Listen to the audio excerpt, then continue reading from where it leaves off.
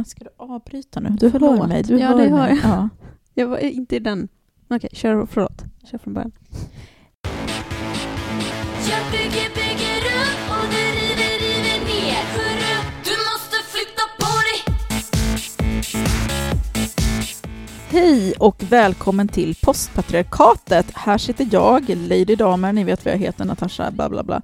Och med mig idag har jag, vilken överraskning va, Anja. Hej, som och, vanligt. Ja, och vi tänkte prata lite om skolan. Vi tänkte prata om ur ett feministiskt genusmedvetet perspektiv såklart. För att det är det vi gör, det är vår grej liksom.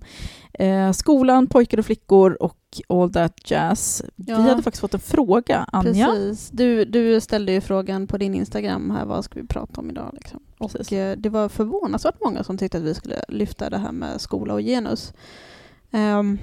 Jag jobbar i skolan och är förälder. Vi behöver alla tips, råd och pepp för hur vi ska få skolan mer jämställd. Vi behöver jobba med killarna så att de slutar vara små patriarkala tjuvar mot våra döttrar. Vi behöver ge döttrarna redskap för att inte ta åt sig under tiden. Vi förändrar samhället. Hjälp, kan ni inte spåna?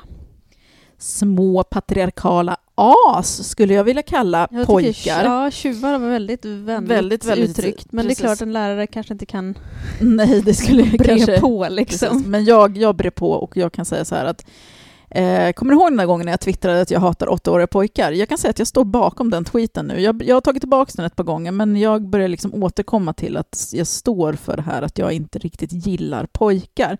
Förutom mina egna pojkar såklart och pojkar jag känner.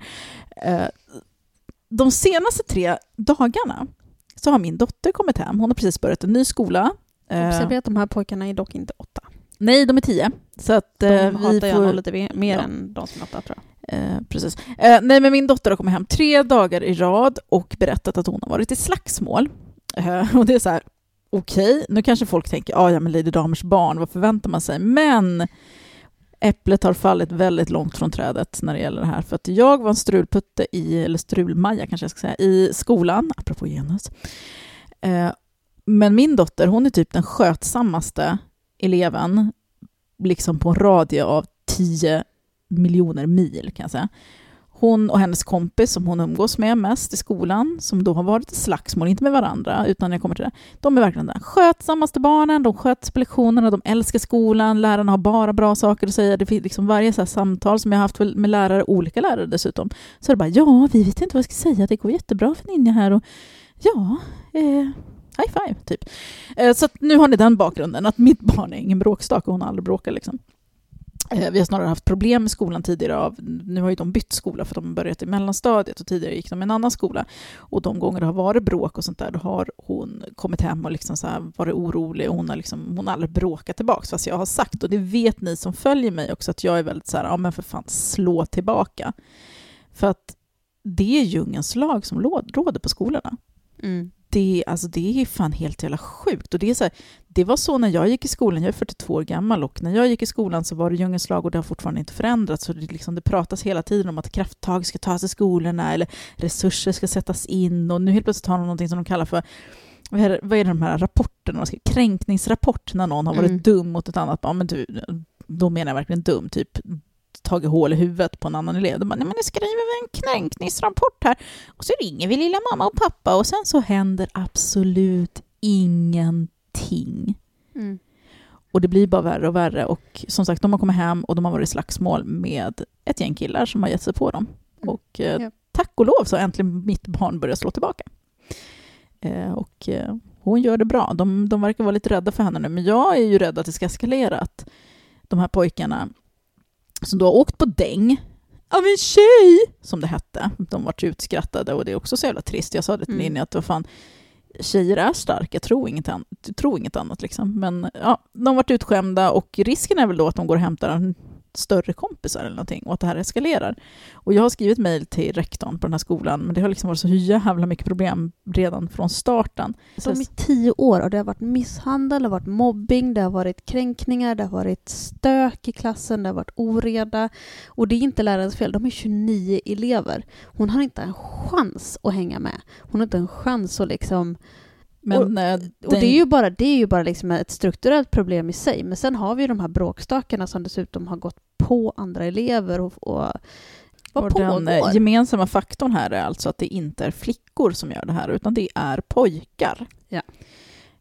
Så att det här är ju ett jävligt stort genuskrux som vi har och behöver lösa. Och så har vi då liksom Kristdemokraterna som ondgör sig över det här genusflummet i skolorna. Ungefär som att det vore så här, att situationen som den är nu är att föredra, som situationen har varit de senaste liksom 40, 50, 60 åren, när det har varit en machonorm som går igen i hela samhället, men framför allt i skolorna där barnen liksom inte har fått lära sig att liksom bete sig. Jag menar, på arbetsplatser så slåss man ju inte, även om liksom män våldtar och mördar, så är det ju ändå liksom, det är på skolan, det verkar ju som att man ska så här finna sig i att barn som då går till sin arbetsplats ska bli misshandlade och kränkta. Att nu klarade ju till exempel Ninja och hennes kompis av den här situationen relativt bra, men de var inte nöjda med det. De ringde och var upprörda. Mamma, det här har hänt liksom.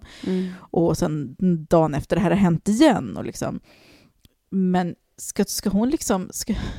Ska hon finna sig i det? Ska mina barn gå i skolan och bli misshandlade eller liksom utsättas för risken att bli misshandlade eller kränkningar? Ska deras vänner också vara det? Alltså pojkar är ett stort problem i samhället. Både mot flickor på och riktigt. andra pojkar. Ja, på riktigt. För det här är ju liksom det här är ju samma klick varenda gång också. Det är ju samma, om man säger så, förövare i princip. Det är men det räcker ju med fåtal. Jo, men det är ofta ett fåtal, men det här fåtalet får ju med sig Precis, det var det jag skulle säga, resten att av det gruppen. blir liksom ett fåtal instigerande. Lärarna står ju också, alltså jag vill inte skylla på lärarna, men de står ju bakbundna. För att vi har ju då så här någon slags kultur i skolan där vi ska så här värna om, och det är jättebra, vi ska värna om barnens rättigheter. Barnen har liksom, de har skolplikt och de ska liksom få gå i skolan och ingen ska exkluderas och så vidare. Och det innebär ju då att lärarna kan inte stänga av elever, de kan inte kasta ut elever ur klassrummet, de kan inte lägga sig i överhuvudtaget, de är helt maktlösa. Och visst, när ett barn är så här 7-8 år, då räcker det med att bara, men du, håll tyst nu. Barn, okej. Men när de blir äldre, nu är de som sagt 10 år och det märks redan jättestor skillnad från liksom förra året i hur barnen har blivit så mycket mer så här kaxiga, mer alltså modiga, att de så här fattar att, för jag kommer också ihåg när jag var ju det här bråkiga barnet när jag växte upp, och jag kommer ihåg när man förstod att vuxna har ingen makt över mig. Vuxna får inte slå mig. Och den liksom, när jag förstod det, då var det jag också out of control. Det har ju varit så ända sedan jag var liten, så man flyttar aldrig på mobbaren. Mobbaren får alltid gå kvar, mobbaren får alltid styra. Killarna i klassen som bråkar, de får alltid sätta tonen för hur lektionen är. Nu senast är det så, när de hade gympalektion så fick de ställa in den för att en pojke förstörde hela lektionen. Istället för att bara förflytta honom utanför klassrummet och bara, du kan sitta här eller gå någon annan jävla stans. Så de andra eleverna som faktiskt vill ha gymnastik kan få ha det. Nej, de låter en jävla kille sabba hela lektionen. Och det är så genomgående hela tiden i alla skolor. Och vi säger, men ska vi flytta på Ninja? Jag vet att hennes klasskamraters föräldrar funderar på det, men det är så här, det är samma. Vi har ju klasskamrater som, alltså nu ska vi säga också att våra barn går ju i samma klass. Men grejen är att det här är så här genomgående i nästan alla som jag känner som har barn på framförallt kommunala skolor. Ja, tyvärr. Alltså, och så har det sett ut när jag var yngre. Mina vänner också. Beroende lite grann på vilket område det handlar om. Alltså jag vet inte, jag har inget tips för hur man jobbar genusmedvetet, för att alltså grejen är att jag kan sitta här och bara, men de borde göra på det här sättet, där de borde gå den här kursen och de borde utbilda lärarna, men de kommer ju aldrig dit, de gör ju inte det. Som sagt, vi har Kristdemokraterna som resonerar helt öppet att genus bara är flum, men det är ändå ganska så här, genomgående. Det finns ju så här, antifeministerna tror typ att genus har någon slags stabil bas i svenska skolorna, men det är snarare tvärtom. Det är mer, alltså genusarbetet är mer genomgående i förskolor än vad det är i grundskolan. Ja, fast då är den typ en promillen då. Precis. Och då är det ändå väldigt liten.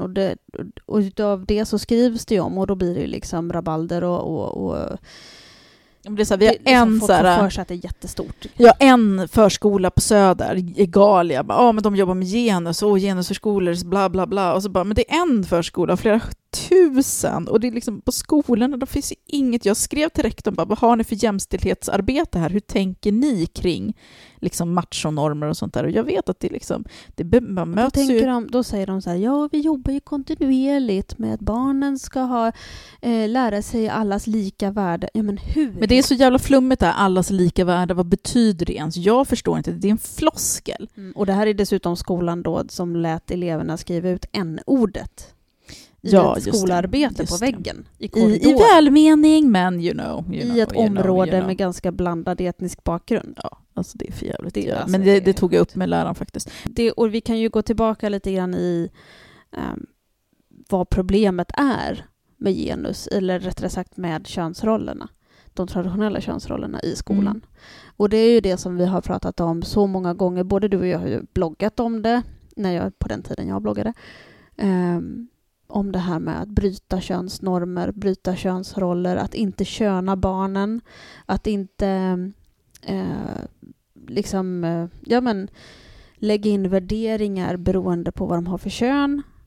Allt ifrån liksom att tänka på vad man gör, både medvetet och undermedvetet. Hur benämner man barn? Hur bemöter man barn beroende på vad de har för kön?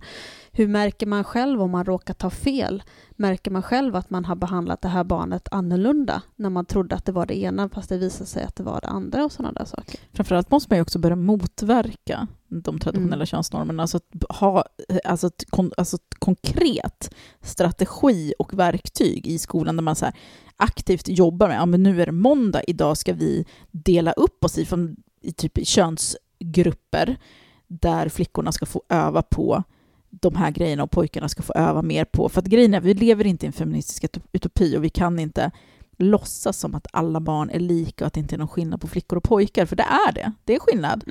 Sen så tror inte jag att de biologiska skillnaderna är speciellt stora, utan det här är ju en socialiseringsprocess som har pågått sedan barnen föds och så skolan, framförallt då förskolan, sen cementerar. Och då kommer det så här, då har vi de här 10-åringarna nu då, som har liksom i 10 års tid blivit indoktrinerade i ett samhälle där män är si och flickor och så. Och någonting man måste förstå också med barn, det är att de har inte de här liksom kritiska tänkandet som vi vuxna har. Och vi vuxna har ju knappt ett kritiskt tänkande. Vi kan ju inte ens motstå könsnormerna.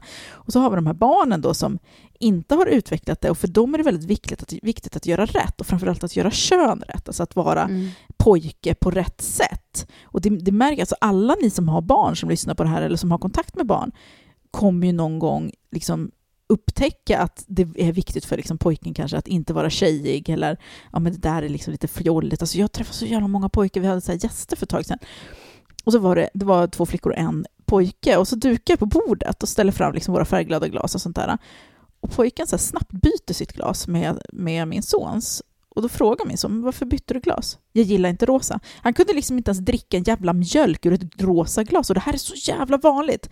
Och jag sa det, jag bara, mjölken är vit oavsett vilket glas det serveras i. Och då skrattade alla. Och mina barn, de tycker ju helt absurt, för de har ju inte växt upp med den här grejen. Nej. Och de är inte uppväxta med kompisar som bryr sig heller. Nej, precis. Utan de flesta människor vi har runt omkring oss är ganska så här medvetna, och framförallt har inte indoktrinerat sina barn i de här liksom, alltså det är så jävla absurt att man lär pojkar att du ska vara man, eller du ska vara på det här sättet, och istället du ska vara man. Jag tror att det är det som många pojkar bär med sig, och så kommer de till skolan och det är så här, det är manligt att vara tuff, och det är manligt att inte gråta, och det är manligt att slåss, och det är manligt att vara lite så här, jag menar deras förebilder, om man tittar på så här Spider-Man och Batman och allt den här jävla skiten som pojkar faktiskt får titta på redan i väldigt ung ålder. Jag tycker det är jätteabsurt egentligen att de gör det. Det börjar redan på förskolan, att de kollar på Star Wars och de kollar på de här. Och vi som är vuxna, vi förstår ju att Spider-Man är ju en hjälte. Han hjälper ju människor, men barn ser en person som slåss. Precis. Det är det de tar med sig. Och så kommer de till skolan och deras hjältar är, vi har ju pratat om det tidigare, om det här glorifierandet av det manliga våldet, och där inkluderas de här hjältarna som ska vara liksom good guys. Men de tar med sig den här jävla liksom, de här idolerna som de har, som de ska efterapa, och sen är det liksom de tuffa männen de har i sitt liv. Liksom pappa är coola pappa som pratar lite så här. Alltså antal pappor som jag träffar som pratar så här med sina pojkar istället för som normala människor. Varför kan inte män prata som normala människor? Jag vet inte. Alltså, jag fattar inte. Jag märkte att min man pratar väldigt grabbigt när han, eller inte grabbigt, inte så här jargonggrabbigt, men det är som att rösten blir plötsligt väldigt mörk och raspig när han har telefonmöten med kunder och sånt, framförallt på engelska. Då är det väldigt, men vad gör han? Jag borde spela in honom någon gång så han får höra sig själv, för jag tror inte han tänker på det alls. Jag tror det sker väldigt undermedvetet. Han pratar inte alls så i normala fall. Min pappa gjorde samma sak och han pratade med andra människor än oss i familjen. Jag tror att det är en sån här statusgrej att män gör det. Alltså jag tror att, och kvinnor, vi har ju ett annat liksom, språk. Jag brukade reta min pappa för det när jag var liten. Pappa, nu. Och så brukade jag säga det inför. Pappa, varför låter du så konstigt? Ja, men för barn blir det så jävla tydligt också. Men det är, alltså nu säger jag inte att bara män gör det, utan vi kvinnor har ju också våra så här, vi pratar i våra kroppsspråk och vi liksom, men du vet. Ja, men vi pratar annorlunda. Men grejen är att det finns inget problem med kvinnliga könsroller på det sättet heller. Nej. Det är inte vi som går ut och mördar för att vi liksom har tittat på en tv-program och bara, eller vi har inte fått ligga, eller vi har inte fått. Alltså jag lyssnade precis på ett avsnitt av vad blir det för mord, tror jag, va? Och gud, tänk mig säga fel, det kanske var mord mot mord. Ja, jag skitsamma. En mordpodd som lyssnar på båda.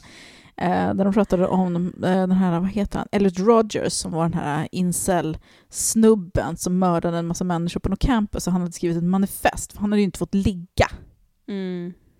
Jag har ingen aning om vad jag tänkte komma. Jag hade en poäng så jag ville komma till. Men det är vi liksom... pratar ju om det här med det grabbiga och hur man förställer Precis, sig och det hur man är en annan person. Ja, och det är så det är himla tydligt liksom hur män, alltså manlighet hänger väldigt mycket på en viss liksom status på det sättet, och att män kan bli farliga om de märker liksom att statusen på något sätt är hotad, eller att de behöver liksom.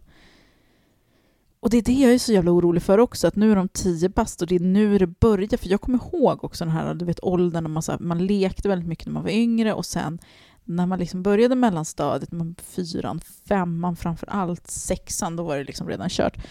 Hur saker förändrades. Man genomgår ju en pubertet, hur pojkarna helt plötsligt blev liksom, från att ha varit våra kompisar som vi lekte med, så blev de på något sätt fienden, eller de här, inte medvetet att män är våra fiender och pojkar är våra fiender, för att det här samhället vill ju så klart att vi ska inte se män som fiender, vi ska liksom finna oss i att bli förtryckta och illa behandlade. Så vi kommer ju alltid försvara män och se män som våra allierade och våra älskade och våra pojkar som vi måste skydda, även fast de typ behandlar oss illa.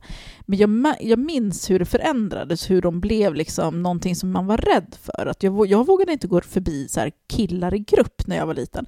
Nej, killarna i korridoren, det var alltid lite obehagligt. Eller på gården, speciellt när det var snö. Och jag kan fortfarande känna ångest när jag ser barngrupper med typ 10-åringar. För jag känner bara, shit, nu kommer de så kasta snöbollar på mig eller någonting. Jag är rädd för pojkar i 10-årsåldern.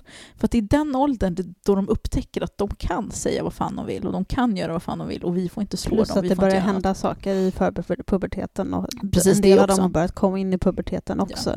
Och då händer det så mycket i deras kroppar, och det händer så mycket med deras hormoner, och deras känslor blir väldigt plötsliga. Det gäller både flickor och pojkar förstås. Men det blandat med en manlig könsnorm blir en ganska toxisk blandning. Alltså det blir livsfarligt. Vad händer nu? Alltså det är nu det kommer bli. När kommer ni in och bli intryckt på toaletten och tafsad på? När kommer killarna trycka ner henne på skolan? Alltså precis varenda kvinna som jag känner har de här erfarenheterna. Ninja kommer att... Alltså jag vet inte, men jag har inga större förhoppningar om att det har förändrats, för jag vet ju att det inte har det. Det blir liksom, jag menar, man läser bara senaste dag så läste jag om en liksom elev som hade våldtagit en lärare. Och det är så, det händer hela tiden. Men jag tänkte styra tillbaka lite grann till det här vi pratade om arbete i förskolan, för att det kan man ju kanske spinna vidare på i skolan till viss del, men det kräver ju en mycket, mycket större organisation. Men det här med att man delar upp flickor och pojkar separat under liksom aktiviteter, speciella aktiviteter, inte hela dagar kanske, men just här, ja, men nu går flickorna och ut i skogen och pojkarna får stanna kvar in och baka. Och det kanske låter väldigt konstigt att man ska liksom separera på dem och göra kön, för det gör man ju faktiskt då. Men det handlar om att kompensera. För det som händer om man har en blandad könsgrupp och så går hela gruppen, men den är blandad, ut i skogen och halva gruppen stannar kvar inne och bakar. Om de grupperna skulle vara könsblandade, så det som kommer att hända då, det är att i skogen så kommer pojkarna ta plats. De kommer att springa runt och tvinga pedagogerna att hålla efter dem. Medan flickorna kanske stannar mer i en samlad grupp i mitten. Och så kommer det liksom, alltså i regel så ser det ut så här. Alltså det här är inte medvetet, för det handlar om små barn. Medans då i den gruppen som stannar kvar i köket, om det hade varit blandat pojkar och flickor, så kommer flickorna vara fokuserade på det som pågår. De kommer att passa upp på pojkarna. Men framförallt så kommer de fokuserade på det som pedagogerna säger. Pojkarna kommer att tappa intresse, de kommer börja gå därifrån, de kommer börja störa gruppen. Och då slutar det med att pedagogerna får koncentrera sig på pojkarna där också. Men däremot skulle man dela upp det så att pojkarna är inne i köket och får se att man kan göra det här tillsammans. De ser andra pojkar som faktiskt, för alla pojkar beter sig inte så här, utan då kommer ju de pojkarna som är lite vildare, som är lite stökigare, som är lite svårare, har lite mer myror i brallan, kommer att se de andra pojkarna som också kan sitta still och fokusera på den här uppgiften och vara lyhörda, vara allt det här. Och de behöver ha, för barn tittar på sina kompisar och de gör som sina kompisar gör, framförallt när de börjar komma upp i 4-5-årsåldern.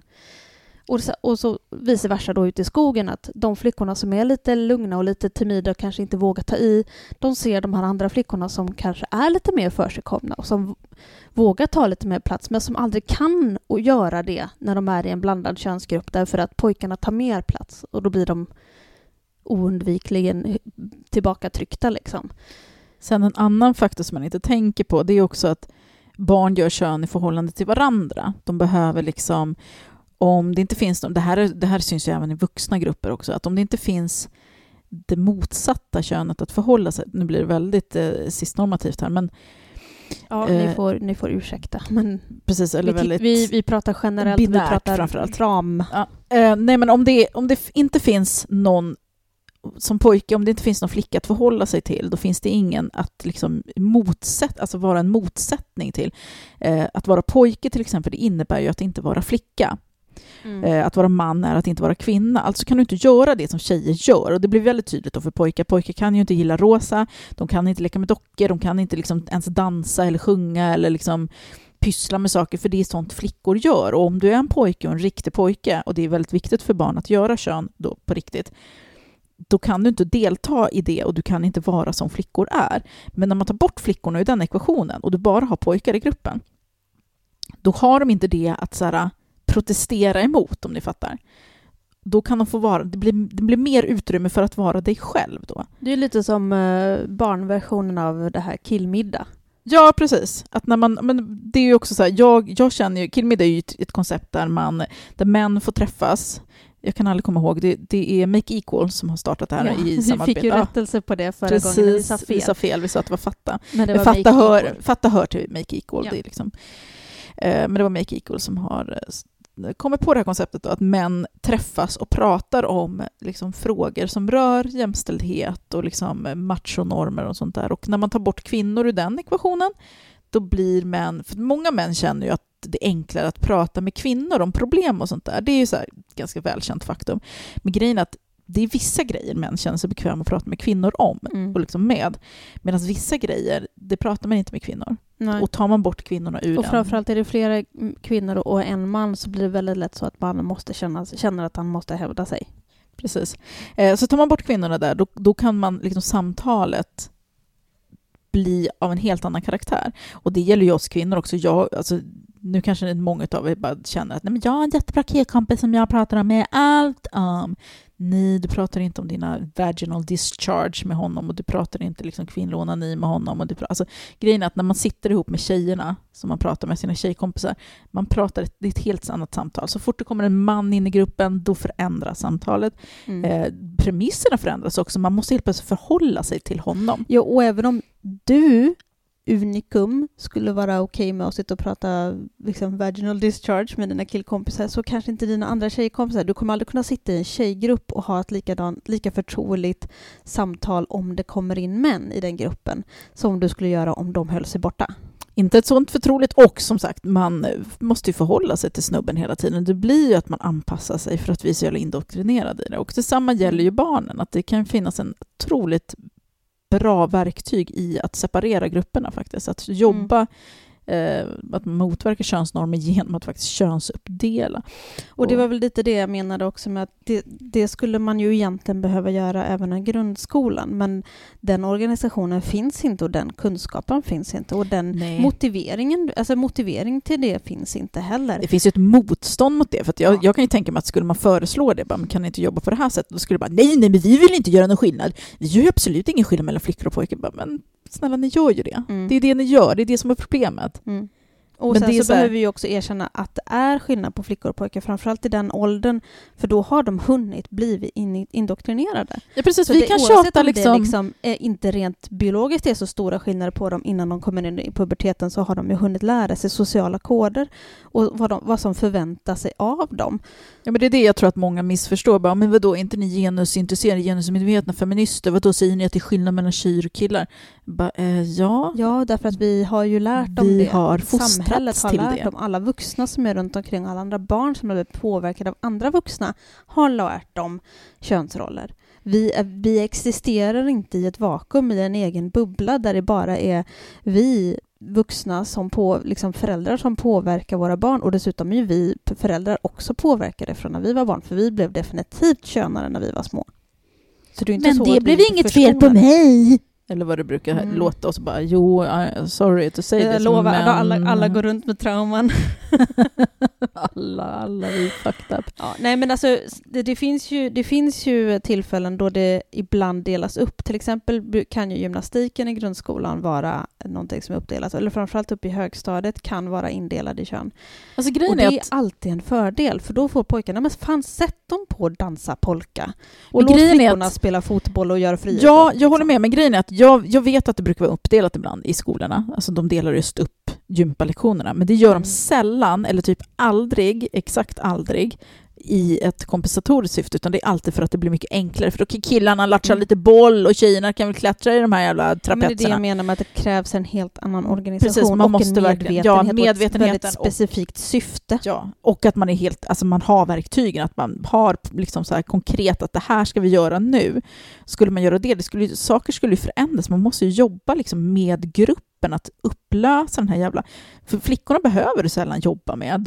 De kan man jobba med att så här, de kan stärka sin självkänsla, stärka framförallt gruppen, för flickor får ofta liksom lära sig att isolera sig. Jag tjatar ju hela tiden på min... Jag tror att det är kanske det som är orsaken till att mina barn äntligen, eller min dotter och hennes kompis äntligen slog tillbaks.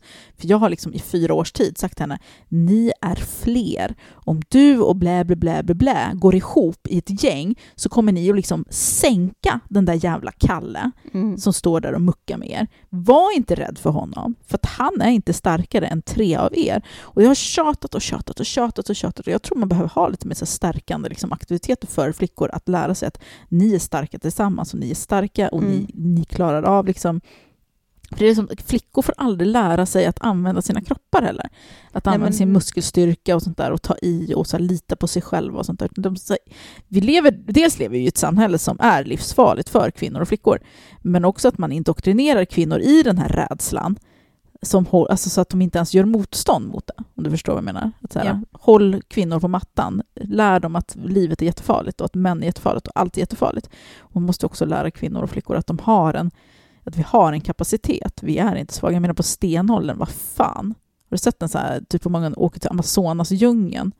Har du sett liksom kvinnorna där i jämförelse med männen där? Det är inte, de är inte stenåldersmänniskor, och det ska vi göra väldigt klart. Ja, men... Jag är lite anal när det kommer till den där saken, för att det är bara en liten anekdot i det hela, men det är också lite grann vi ser på stenåldersmänniskor som att vi har liksom utvecklats, när man tittar på liksom så här, när man säger att vi har utvecklats från stenåldern, så ser de flesta av oss i huvudet en sån här diagram där pilen går snett uppåt höger, liksom uppåt, medan det egentligen handlar om att det är en vågrät linje som har gått istället, och det handlar om att vi egentligen lever parallellt. Vi är exakt samma personer som vi var på den tiden. Men samtidigt så kan man inte jämföra stenåldersmänniskor med ursprungsbefolkningar och små stammar ute i djungeln heller, för att det är inte heller samma sak. Alltså det jag jämför här är ju människor som lever i naturen och använder sina kroppar. Ja. Då förstår jag poängen. Ja, precis. Men om du tar en människa som lever som vi gjorde förr, i naturen, använder sin kropp så som kroppen är skapt att göra. Sen är det visserligen skillnader på olika folkslag också rent kroppsmässigt.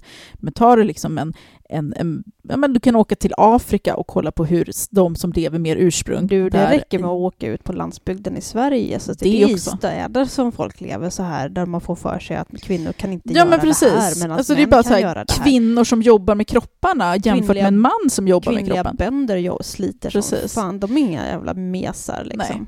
Men det är enklare att jämföra med de som inte har en massa verktyg och sånt där som maskiner och sånt, tänker jag. Ja. Men min poäng är att kvinnor och mäns kroppar är inte så olika som vi liksom, som vi är. Alltså i våran del av samhället där så här, män går till gymmet och gymmar för att bygga de här stora kropparna som för övrigt inte ursprungsbefolkningen eller stenåldersmänniskorna går runt med, eller bönderna. Långa, smala muskler som är starka. Men kolla på så här bondesamhället, var det liksom så här muskulösa karar som gick runt? Nej, det var så här seniga jävlar. Feta, små, seniga, fast alltså det är muskler som är byggda för uthållighet, inte muskler som är byggda för styrka i sig. Så att det här med att man ska liksom hålla på att pumpa muskler, det är fullkomligt onaturligt egentligen. Det är därför folk som gör det får massa skador på sina muskler också. Det är det. Jag är väldigt skadeglad åt det faktumet faktiskt. För det är alltid de som också ska så här, hacka på feta personer. Bara, ni är så jävla ohälsosamma.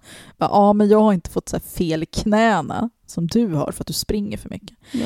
Nej, men min poäng är väl att lär flickor att använda kropparna. Liksom. Men okej, så skillnaden mellan liksom när den här typen av arbete påbörjade och den här typen av liksom, saker började liksom, uppmärksammas på 90-talet och idag är ju att alla barngrupper har mer eller mindre ökat med 10 till 15 pers.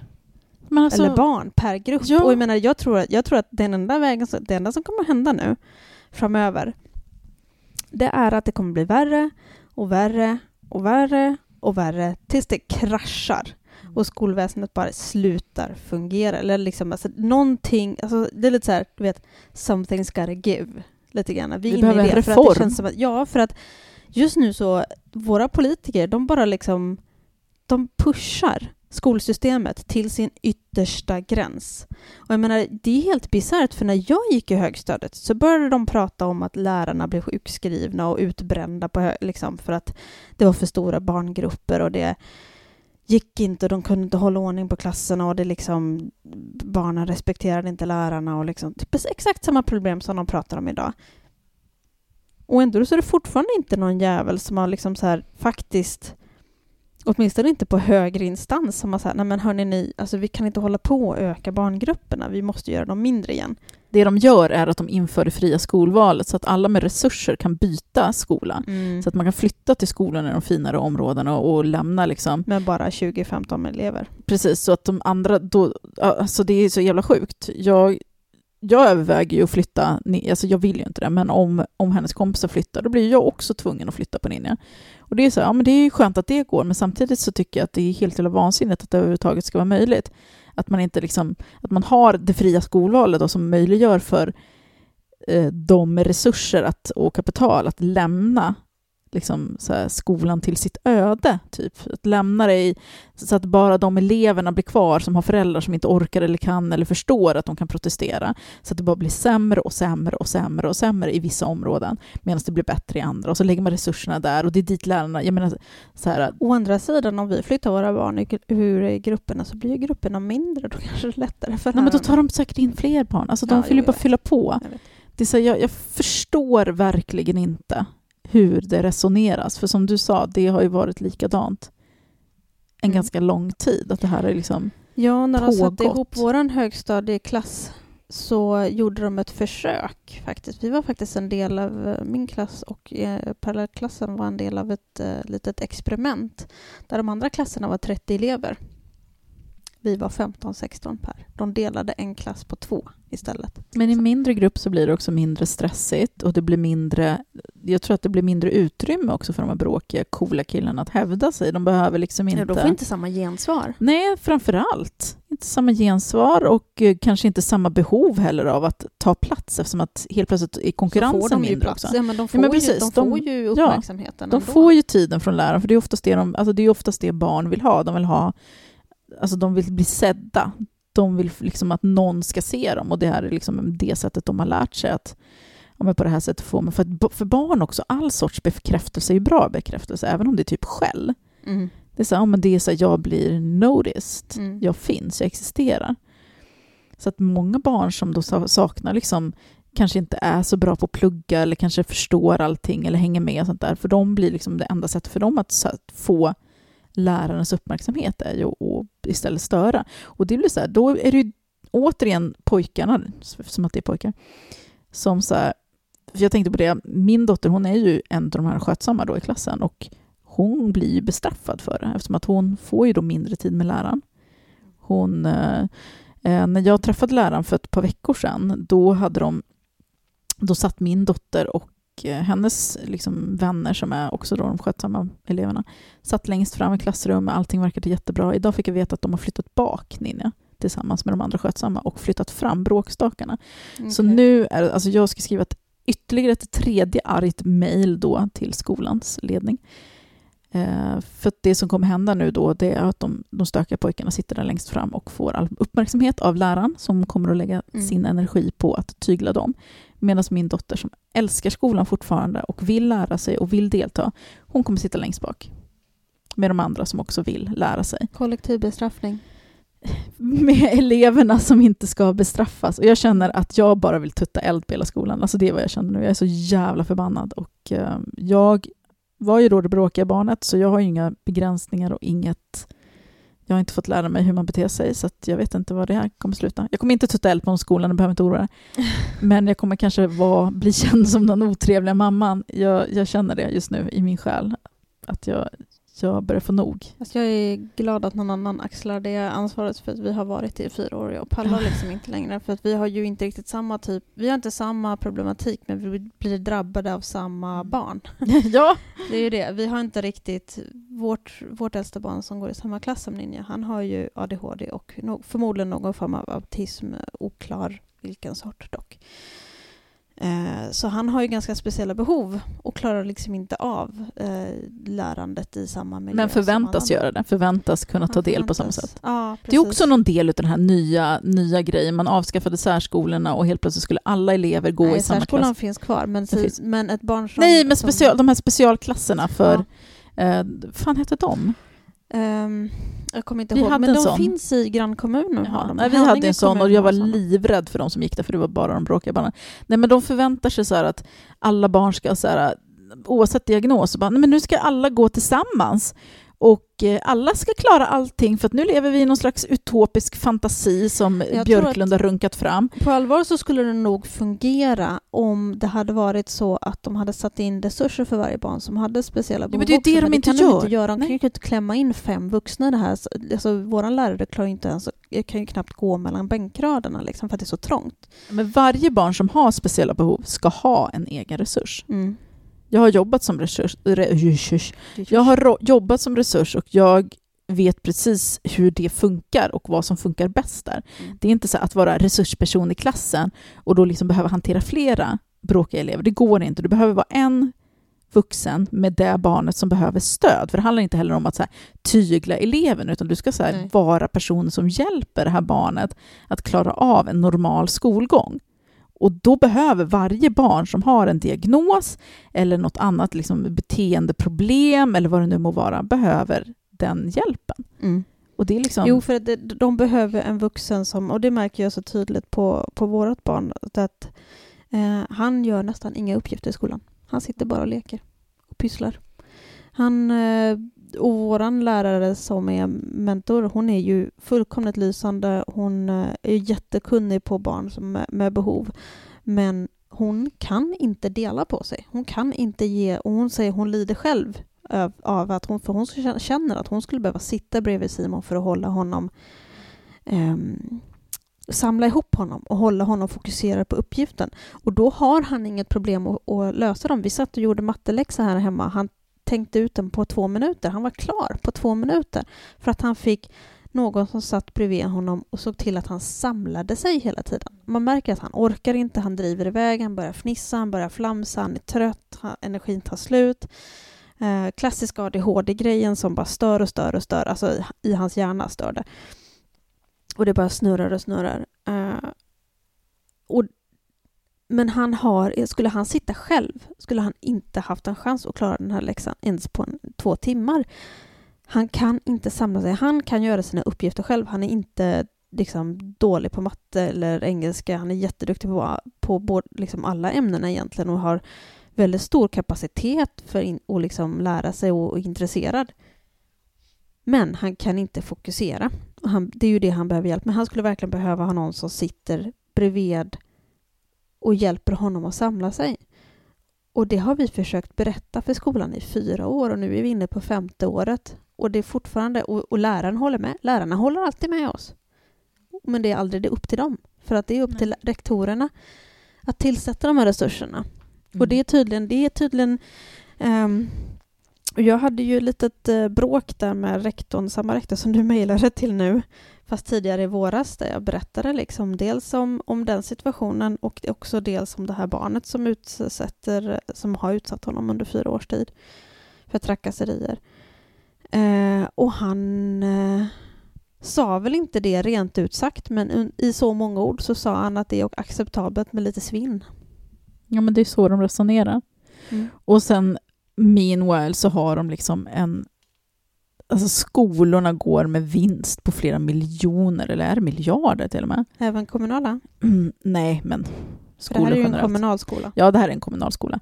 Men hade de här andra skolorna, alltså hade det inte funnits vinster i välfärden, då hade alla de här pengarna gått in i det gemensamma systemet. Det är det många inte tänker på. De tänker men det är klart att folk ska kunna få starta skolor eller starta företag. Och det är väl bra om föräldrar kan starta föräldrakooperativ tillsammans. Och ja, precis. Ja, och det låter jättefint i tanke. Men grejen är att när man gör det så stjäl man från den gemensamma kassan. Därför att alla de där pengarna då som stoppas i fickorna, alltså det här handlar om miljarder, hade kunnat gå tillbaka i systemet. Så det man gör är att man så urvattnar vårt system till fördel då för de som är rika som kan betala för sig, för då kan ju de liksom söka sig till de här skolorna som har bättre resurser och som har mer pengar, som kan ha de här mindre klasserna och så vidare. Medans de skolor som faktiskt behöver den hjälpen får egentligen mindre och mindre resurser för att folk flyr därifrån. Lärarna flyr också, det är ingen som vill jobba kvar. Jag vet ju att den skolan som våra barn går på, lärarna, en kompis som jag har, hon var erbjuden typ dubbellön för att ta jobbet där. För så illa har det varit på den här skolan. Och den är inte unik, utan det är ganska liksom jag är ju i kontakt med föräldrar hela tiden och hör liknande berättelser från alla möjliga olika. Så att det här är ingen så här unik skola, utan det är så här ser det ut på många kommunala skolor. Det här är en vanlig medelstor/stor skola i en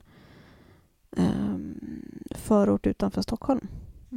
Det är ganska standard egentligen. Framförallt runt våran stad. Liksom, ja, att det inne i Stockholm så är det kanske bättre. Jag vet inte om det är så mycket bättre där. Nej, alltså skolor... Men kommunerna har generellt sett lite bättre ekonomi närmare stan de kommer inom Stockholms län. Vi vet ju att Nynäshamns kommun inte har den bästa ekonomin och framförallt så lägger de inte ner speciellt mycket resurser på skola och omsorg. Det har ju vi, liksom, jag har ju bråkat med våran kommun sen våra äldsta gick i förskola här ute. Liksom, om att men det är också sjukt. Hur flyttar runt och inte lyckas hålla kvar och inte liksom, personal inte lyckas rekrytera förskollärare och sådana där saker. Och stora barngrupper och sånt. För att de inte har råd och de ska smälla igen avdelningar och de ska... Ja, det är liksom inget barnperspektiv överhuvudtaget och det är inte liksom genomgående utan de verkar liksom se skolan som en potentiell möjlighet att spara hela tiden istället. Istället för en av liksom de avdelningarna de ska pumpa in mest pengar. Liksom. Så kanske de gör det. Men det är också så jävla fel någonstans. Det är också så jävla skevt att vissa kommuner i Stockholms län har sämre ekonomi än andra. Eller att vissa kommuner i andra delar av landet har sämre ekonomi än innerstad Stockholm. Jag vet inte varför fördelar vi resurserna så här skevt. Det beror ju dels på antal skattebetalande invånare i kommunerna. Men det tycker jag också sker. Då ska de som bor på landsbygden då bestraffas för att de inte bor i liksom mer tätbebyggd ort? Jag tycker liksom resurserna borde väl ändå fördelas jämnt över hela landet. Absolut. Och sen så är det dessutom så att vissa kommuner urvattnas av staten. Dessutom har jag för mig att det finns kommuner som producerar till exempel. Vilken är den där kommunen som producerar typ mest vattenkraft i hela Sverige? Fråga fel person. Ja, jag hade den där diskussionen med någon häromdagen. Och de har samtidigt i princip skitdålig levnadsstandard. Och kommunerna har jättedålig ekonomi fastän de egentligen borde ha, liksom, med tanke på de förser liksom Sverige med el i princip. Och ändå så är liksom levnadsstandarden dålig liksom. Jämfört med vad de borde vara. Jag läser här apropå just det här med vinster i välfärden. Kulturkrabatens förskolor i Årsta såldes ut av Kristersson faktiskt. Han var socialborgarråd i Stockholm då. Det här är Moderaterna. Han sålde ut de här förskolorna för 635 000 kronor. Alltså shit, vi hade kunnat samla ihop och köpa de här grejerna. Och redan året efter så hade förskolechefen, observera en person i det här, så hade förskolechefen kunnat punga ut, eller vad heter det, plocka ut 9 miljoner kronor i egen ficka. Han köpte tydligen en jävla gård för det. Hur då? Ja. De sålde den till, de sålde den till privat. Precis, vinster i välfärden. Och ni som röstar höger, förhoppningsvis ingen av mina följare, men det kan ju ni tänka på. Att det där vill de fortsätta göra. Ja, de vill fortsätta segregera och liksom öka på klassklyftorna framför allt. Och det... Alltså grejen är också och de så att... säger att de inte vill det, men deras politik säger något helt annat. Ja. Deras politik bygger på att klasskillnader och klassklyftor ska finnas därför att det gynnar dem med bra ekonomi. Precis. De kan liksom rida på dem med dålig ekonomis ryggar. Yes. Och sen kan man liksom prata om att vi behöver jobba mer med genusjämställdhet i förskolor och skolor, och det håller jag med om absolut, men vi har nog ett större problem i att, det spelar ingen roll om du häver in genus i förskolor och skolor när grupperna är så himla stora, för du kommer inte få något, alltså det kommer inte ha någon effekt. Om du har en grupp med 30 elever varav liksom 3-4 pojkar styr klassen och får med sig de andra pojkarna, så kommer det funkar inte. Det måste minska barngrupperna, det måste läggas mer resurser på skolorna. Sen när det är gjort så kan vi liksom börja kavla upp ärmarna och faktiskt göra ett riktigt arbete. Det är så att det behövs en hel jävla ny reform. Och kanske förstatliga skolan igen då? Jag är helt för ett förstatligande av skolorna. Ja, för just nu som sagt så är skolans kvalitet helt avhängt på kommunernas ekonomi, och det kommunerna kan fokusera på andra saker tycker jag än just skola, för att den ska vara den ska vara likvärdig över hela landet. Och ska vara vården också. Lika för alla barn framförallt. Jag vet inte om ni tycker att vi har kommit fram till någonting eller om vi ens svarade på frågan. Det här är ju någonting som vi känner kanske att vi inte riktigt har några svar på heller. För att det är enkelt med de små barnen. Det är enkelt att se vad man kan eller liksom vilka knep man kan ta till. De är lätta att kontrollera också på ett annat sätt än vad större barn är, och ju äldre de blir i puberteten och så vidare. Precis, större barn är kaxiga, de säger ifrån, de är inte lika programmerade att apa efter varenda liten grej vi gör, utan det är mer utmanande att hitta sätt att lära och vidga deras vyer, plus då att som sagt, det är ju liksom en helt annan organisation att få en hel skola med kanske liksom 3 klasser i varje årskull. 3 4 år, 3 5 år, 3 6 år, 3 7 år, 3 8 år, 3 9 och kanske även lågstadiet, som den skolan som våra barn går i har ju även lågstadie och förskoleklass liksom. Men det är ett enormt uppdrag att försöka få en hel sån skola, för det räcker inte om en lärare gör det. Det räcker inte om en klass gör det. Det måste liksom ske strukturellt, organisatoriskt i hela skolan om det ska göra någon. Sen måste man ju också reformera, det har vi pratat om tidigare, lärarutbildningen. För jag kommer ihåg när jag jobbade på förskola, jag jobbade på en ganska stor förskola inne i stan. Och vi var fan hur många jag tror vi var 20 stycken pedagoger.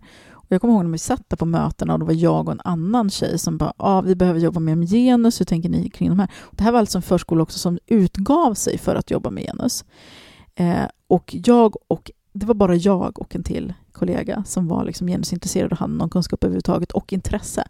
När vi tog upp det på mötena, då blev det protester bland våra kollegor som jag älskade dem. De var jättetrevliga, fina kollegor och jag trivdes som fan på den här arbetsplatsen. Men när vi tog upp genus, då bara alltså jag tycker pojkar och flickor måste få vara olika. Det är bra som de är bra som de är. Vi ska inte göra flickor till pojkar och pojkar till flickor. Och, nej, men det där känns onaturligt. Nej, men det är jättekonstigt, så där kan vi inte säga. Oj, så där är inte jag. Alltså det var så jävla mycket protester och jag var så himla ledsen efter varje dag vi hade haft de här diskussionerna. Och det var ändå en arbetsplats som jag gillade och tyckte om. Och just det är som där. att det finns ett svårt att koppla det här med det som står i lärarplanen, att man ska att förskolan ska aktivt motverka traditionella könsroller, som att det vore frikopplat det här med att vara pojke och flicka liksom, att göra pojke. Men också folk är så jävla övertygade om att de inte behandlar barnen olika. Alltså det spelar ingen roll vilken pedagog du pratar med. De kommer givetvis säga att jag behandlar dem helt lika. Jag ser ingen skillnad på pojkar och flickor. Och så länge människor som säger så, då kan du vara säker på att den här personen är helt jävla dum i huvudet. Det är bara de som erkänner att jag gör nog skillnad som kanske jobbar mest med. Precis, för att de som inte ens förstår att de gör det, de har så jävla lång väg tillbaka. Eller väg framåt. Vi avslutar den diskussionen och jag tänkte faktiskt komma med ett tips som är relevant till detta. Och jag tänkte tipsa om apropå genusarbete i förskolan, så finns det en bok som heter Flickor, pojkar och pedagoger. Jämställdhetspedagogik i praktiken. Den finns på Adlibris, jag tror den finns på Bokus också. Den finns nog överallt. Och den här boken är en av de böcker som faktiskt var väldigt avgörande för mig att förstå genus och förstå könsroller. För att det var jag hittade den i personalrummet faktiskt på just den här förskolan som jag jobbade med. Som skulle jobba med genus men inte gjorde det. Men vi hade en bok i personalrummet. Och den tog jag hem och läste. På baksidan står det så här: vad innebär denna jämställdhetspedagogik som har väckt så stort intresse? Hur uppstod den? Och behövs det verkligen? Är vi inte så gott som jämställda? I Flickor, pojkar och pedagoger berättar förskolechefen Kajsa Wahlström om de observationer hon och de andra pedagogerna gjorde av förskolans verksamhet.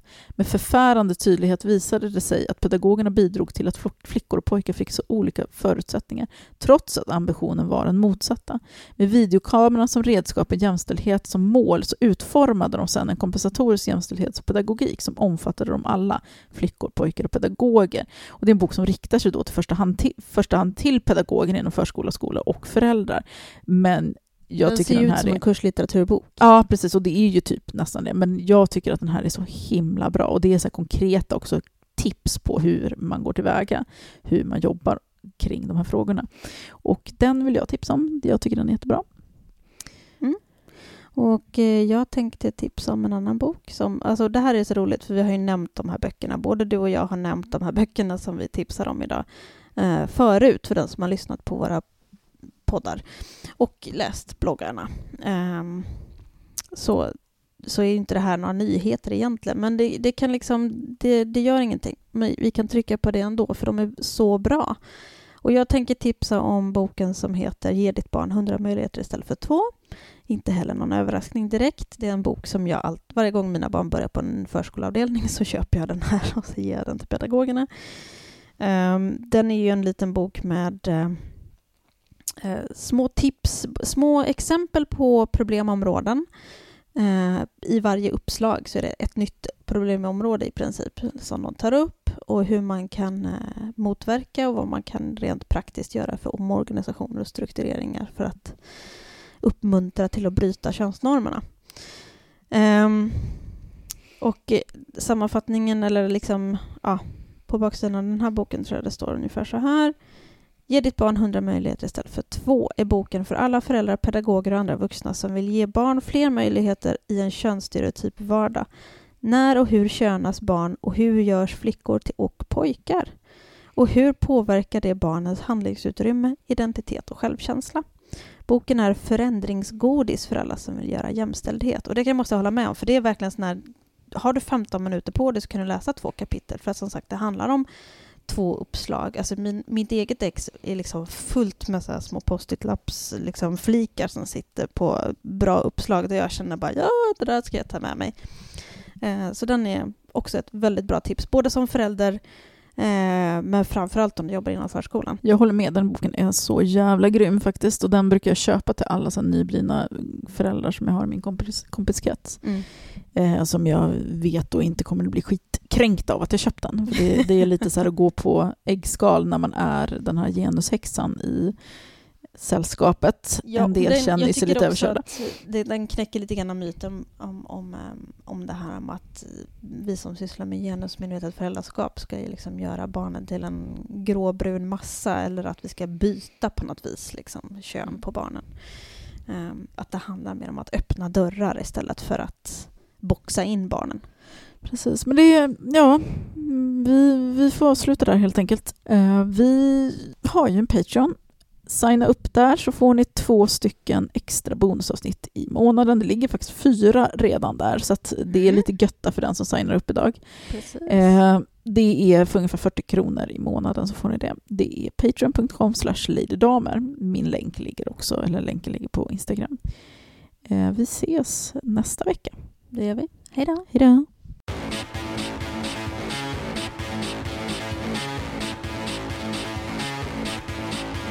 Jag bygger upp och du river ner. Du gör mig så lack, du vägrar ge upp. För jag klättrar upp och du drar mig ner. Vi måste ta ett snack, hörru. Du måste flytta på dig.